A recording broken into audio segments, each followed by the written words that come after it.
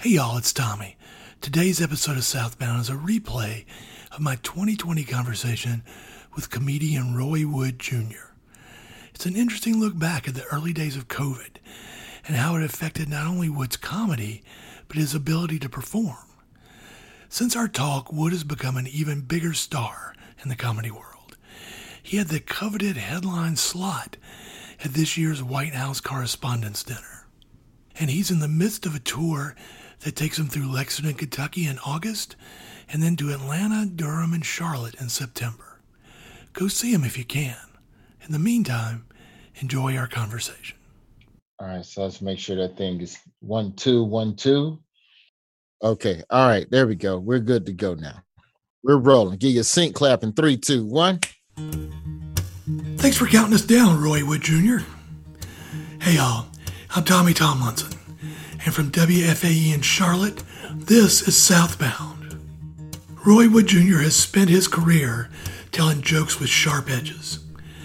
He grew up in Birmingham and has spent more than 20 years doing stand-up, returning again and again to his experiences as a black man and a Southerner. For the last 5 years, he's also been a correspondent for The Daily Show, often coming back to the South to poke fun at our contradictions and absurdities. We happened to talk on the day most of the world found out that President Trump had tested positive for COVID-19. Wood was already on the case. Here's our conversation. We're catching each other at on a momentous day, I guess, for news. I woke up this morning.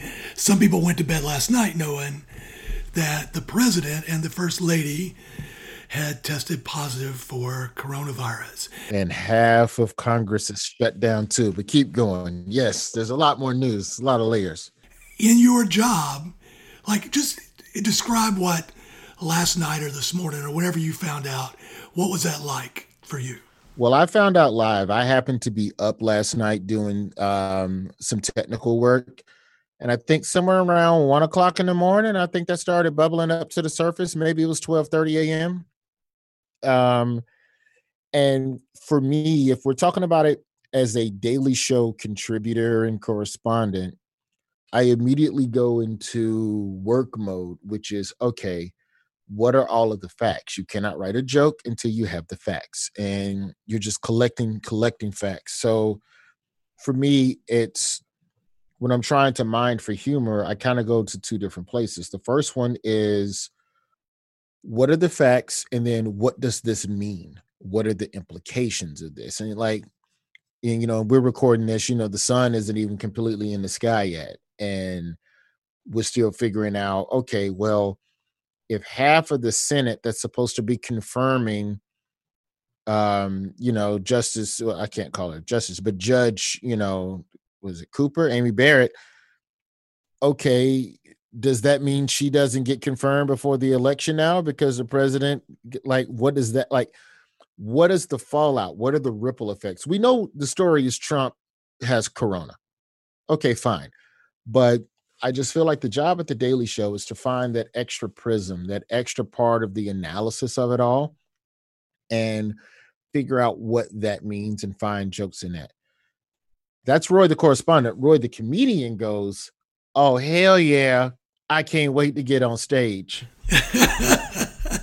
So I'm wondering, have you already, do you have jokes in your head already now that you're doing, or you have, stuff sketched out? No, it'll be at least 3 weeks before I have anything about Trump and this, because the first thing I like to do is see what every other comedian's going to say first. I like to comb Twitter. I like to study other people. And this is not an offense to anyone on Twitter, but my feeling is just always, if a non-comedian could come up with a particular premise, then it's not clever enough for me. I'm supposed to be the professional. So you need time for the memes to disseminate. You need time for the jokes to be stolen and regurgitated by multiple people on multiple social media platforms. And then what all the jokes are. There's the, already I've seen, some edgier stuff, Joe Biden's son gave him corona so he could come talk trash to his face, you know. And then someone replied, well, that would imply that Trump is going to heaven, so that's not true. And like there's people saying that, Herman Cain is lonely, and that's why, like, there's a lot of different weird. But I need to know that. I need to know everything that's being said so that I can know what's the most original place. And more often than not, it's very difficult to be first and be original when it comes to humor. And so, for my stand up, I choose to, let it sit. The Daily Show, you just need to be first because, literally in 24 hours, the news cycle, it changed. Matter of fact, our, our email for the end of the day had already gone out before the Trump news broke. Like that, every night, after the show, the writers, it's kind of a here's the stories we're tracking. Think of jokes around this, but let's also monitor the news. I can guarantee you half the stuff that was in that email last night, we ain't talking about today. So what's kind of like on a normal day, if there are normal days, like what's your deadline on the Daily Show? Like when do you have to be, whatever you guys have written, when does it have to be done? I would say that it's usually pencils down around 5 or 6 o'clock. I'm not really in, because we're doing the social distance show now. I'm not really in with Trevor and everyone and what they do. In studio, it was, we didn't tape until 6:30. Sometimes it's late as 7, but the satellite truck was also right there. We're in a situation now where, Trevor and the director, they have to shoot the show and then you have to upload HD 4K files. So you need an extra 2 hours of buffer to get everything to the sat truck. And then the sat truck itself has to beam that up to the satellite to disseminate down globally. So there's a little bit more lead time, but I honestly, ever since we left the studio, I haven't been able to nail that down. But I will say, as a correspondent, I've never taped a segment after 4:30 in the afternoon. So I'm just wondering in general, I've seen so many regular folks just talk about how exhausting this whole, since the pandemic and everything else happened these last 6 months, have been. And I'm wondering, as somebody who uses all these things that have happened as material, are you exhausted or energized or somewhere in between? Like, what effect has this had on kind of your day-to-day life? I would say that the more stressful days are the ones involving, police reform and protest. And when you hear about another black body in the street, those are the days where it's like, there's no jokes here. But what are we going to say? What am I going to try to say? What is my feeling? And I think the thing that my advice to anyone is to lean into it, because you're trying to block all this stuff. You just become emotionally constipated. You got to let that stuff out. And so, there are days where there's more news than you can handle, and that could become frustrating. But then there's also days where there's still a world. Like, you live in front of the camera, cameras turn off, and I have to walk out into this world still as a father and a regular American citizen and raise a child in this country. So you do become concerned when you see the way certain things are starting to unfold. That can become very stressful. And, you think about, all right, well, how am I going to teach my son about interacting with the police? And, and thinking about that, that's the biggest concern that I have is in knowing that there is a countdown clock from when my toddler will eventually be perceived as a man and no longer a boy. And the problem is that I don't have the clock. The world does. So it's figuring out how much of his childhood to allow him to enjoy versus how much of his manhood to prepare him for. And that's a sliding scale that, some days I'm less paranoid about it. Some days I'm more. And, there's not a lot of jokes in that, so there are days where you wake up and you go, oh, God. You're in an interesting spot because so many of us look to people like you to somehow find the humor in this or somehow come up with some sort of explanation that helps us get through the day. You know, you're how we cope. So how do you cope? Like, what do you do, or what do you look for when you're struggling with that? My mental cigarette is Sudoku, jigsaw puzzles, and PlayStation. Those are my three. I enjoy talking with my son, and he's 4, so we have to talk about Paw Patrol, and he has to tell me for the 90th time that an articulated bus has 3 doors on one side, and I go, I know, bro. I can count too. You're not the only one who can count. Kids love to show you something that they can do, like you don't know how to do it. That's an oven, really? Yeah, it is. So, those are my things. And I still have stand up, thankfully. And I haven't gone on stage since February. This month I'm going out for the first time. I'm performing tomorrow night in Connecticut, and this will be my first time on stage since February 29th in Pittsburgh. So what does that feel like? As a performer, it's scary because the muscle atrophies. 20 years of comedy, I've never gone more than 2 weeks on purpose. I had to sit down for a month because I had vocal issues. But other than that, in 20 years, I've never gone 6-7 months. We're talking 7 months without touching a microphone. And the comedians I've talked to, it's weird because I feel like an open micer all over again, asking more seasoned comics, what's it like up there? Are you scared? Did the people cough at you? Or did they laugh? How far were the chairs? And they're just like, dude, just go do it. Just go do it.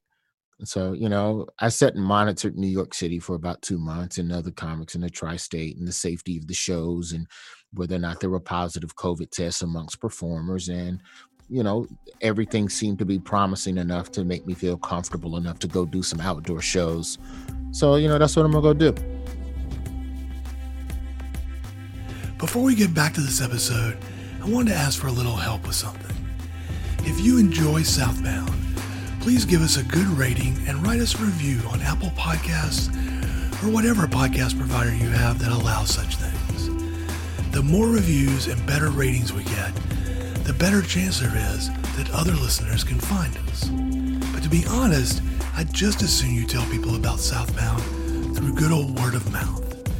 If you could recommend it to just one person you know, somebody you might think would enjoy interesting conversations about the South, I'd be deeply grateful.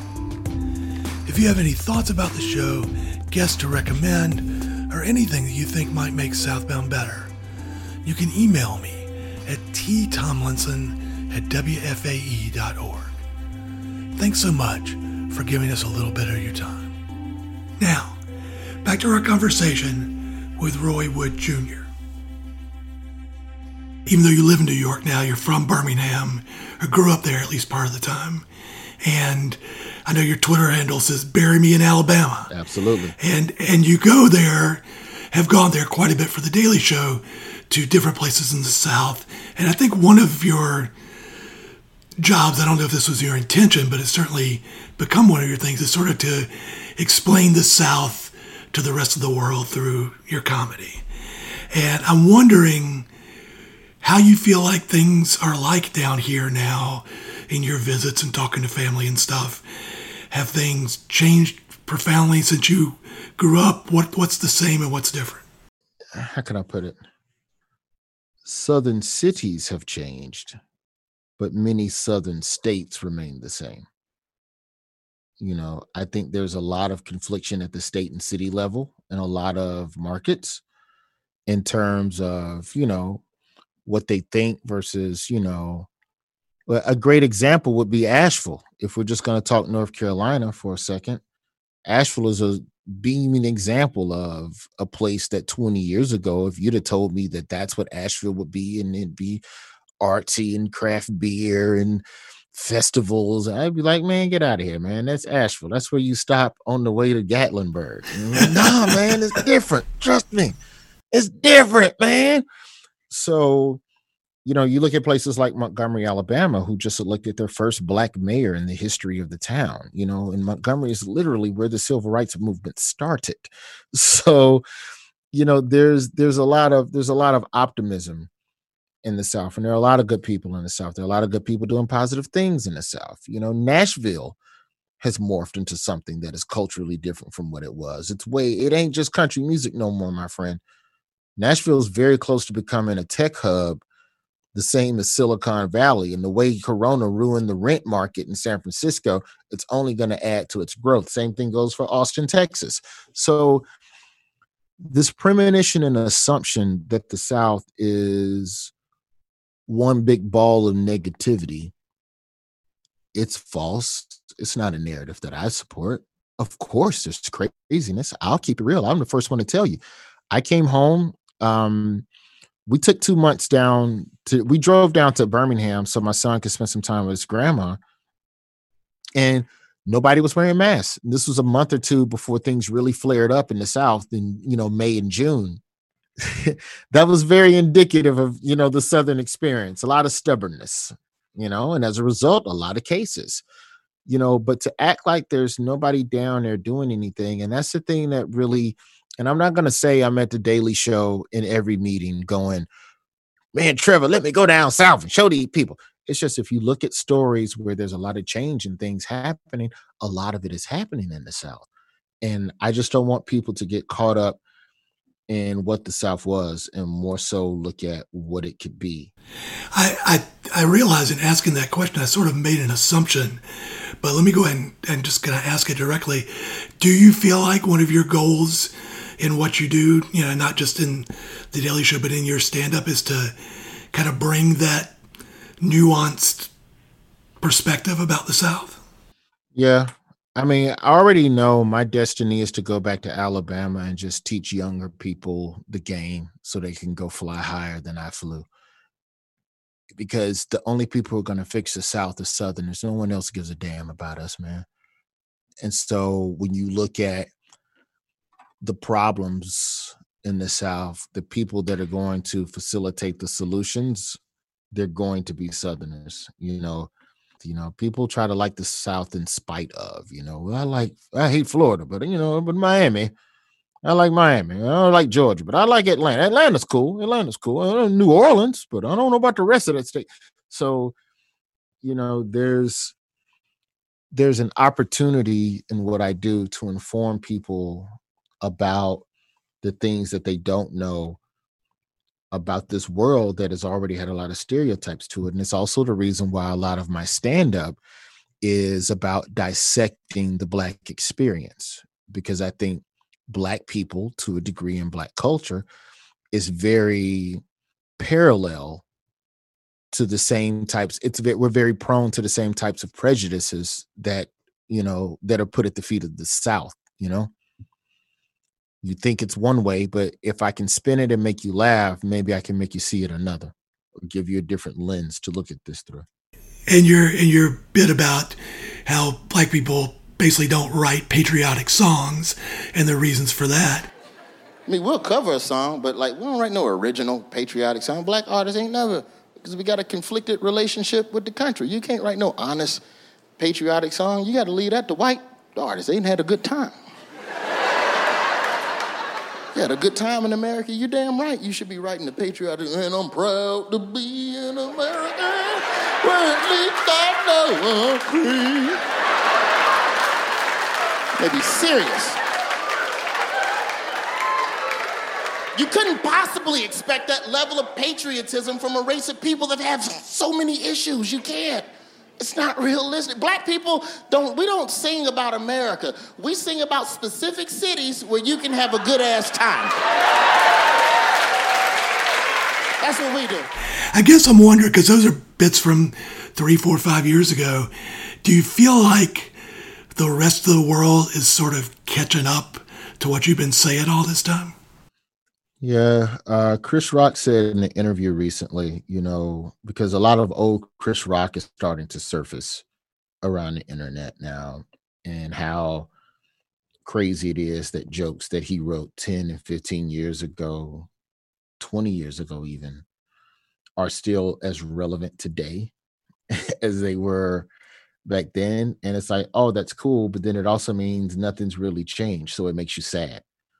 And so, I'm happy that the material is there to help be a conduit of conversation to people who may actively want to inform themselves on what's happening with their fellow Americans. So if for nothing more than a tool of information, I'm cool with it.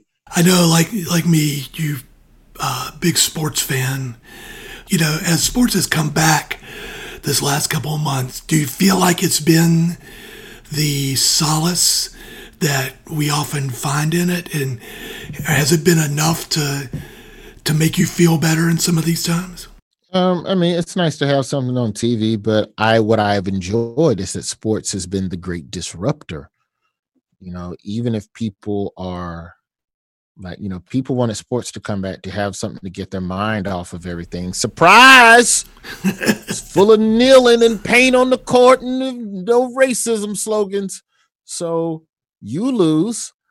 That part. I love the fact on Monday Night Football.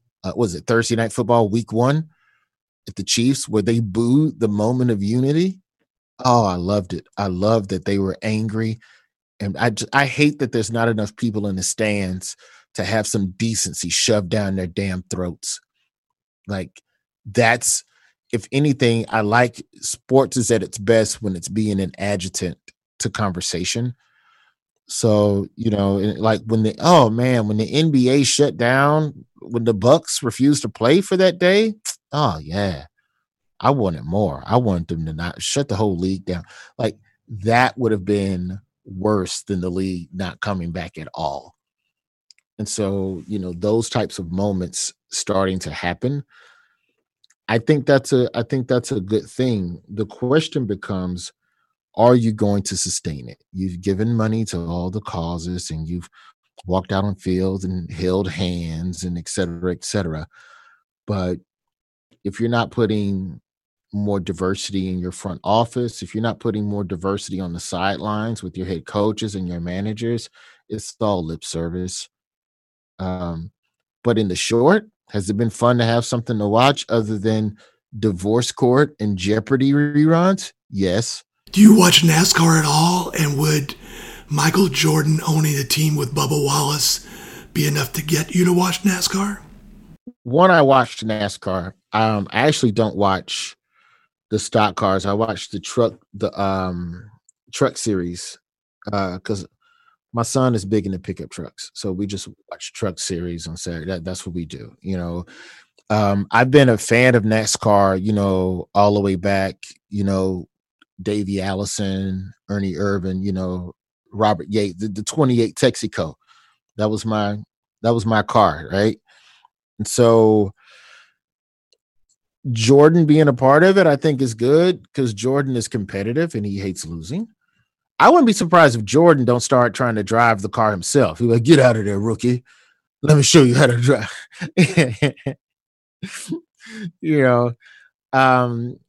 I think Bubba Wallace joining the team and forming, this black NASCAR Avengers. We'll see. At the end of the day, this is terrible to say, but when you talk about inclusion in sports and cultural and changing cultural norms, it only happens if the athlete is good. Michael Sam was the first openly gay NFL player. He wasn't that great, or at least teams didn't give him a chance, whichever way you want to spin it. And it opened and started the conversation. But what sucks is that when you're a minority trying to break through and really trying to get people to look at something differently, you have to win, because we're so stupid in this country. We think only winners have something worthwhile to say. So sooner or later, Bubba Wallace is going to have to be Lewis Hamilton. Otherwise, he's just going to be another driver who's screaming about issues that no one's going to listen to him on. And also, by not winning, you're not given a big enough platform to spit your stuff to enough people for it to be heard. We'll see. I definitely support Bubba Wallace for what he's doing. I definitely hope that he knows that the Black community has his back in spite of, the vitriol that he's had over there. But, NASCAR is a North Carolina-based sport. Michael Jordan is the son of the state. So hopefully this one will work out okay. It's not like Steve Spurrier came and running the team. Roy, I want to ask you one last thing. We've talked about a lot of relatively unimportant issues, but I want to talk about something really important. A couple of weeks ago on Twitter, you went pretty hard on pimento cheese.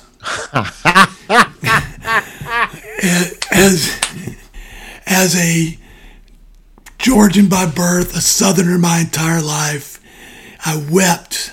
I was furious. I was angry at your move against something that I honestly had no idea any Southerner might not love and enjoy.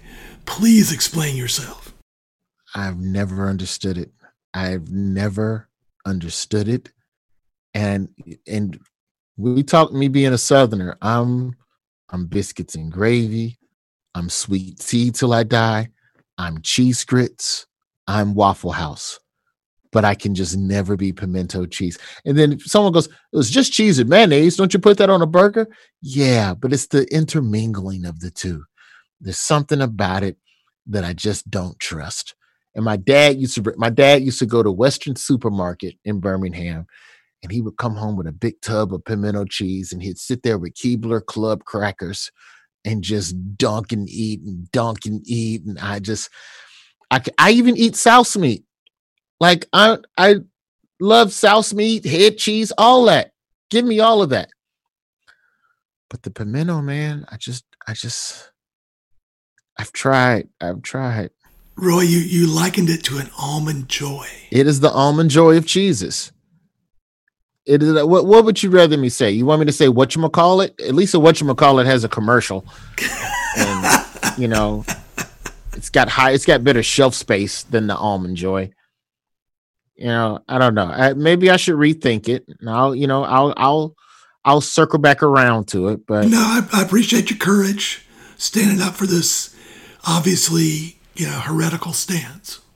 Pimento cheese and room temperature dill pickles. You'll just never get me behind it. I can't. They're just in a jar by the counter at a store. How long have they been in this jar? I need something refrigerated. Maybe I'm just being bougie. I don't know. Pardon me for liking my pickles at 41 degrees. Roy Wood Jr. lives in New York, but as you heard him say during our conversation, he feels like his destiny is to one day come home to Alabama.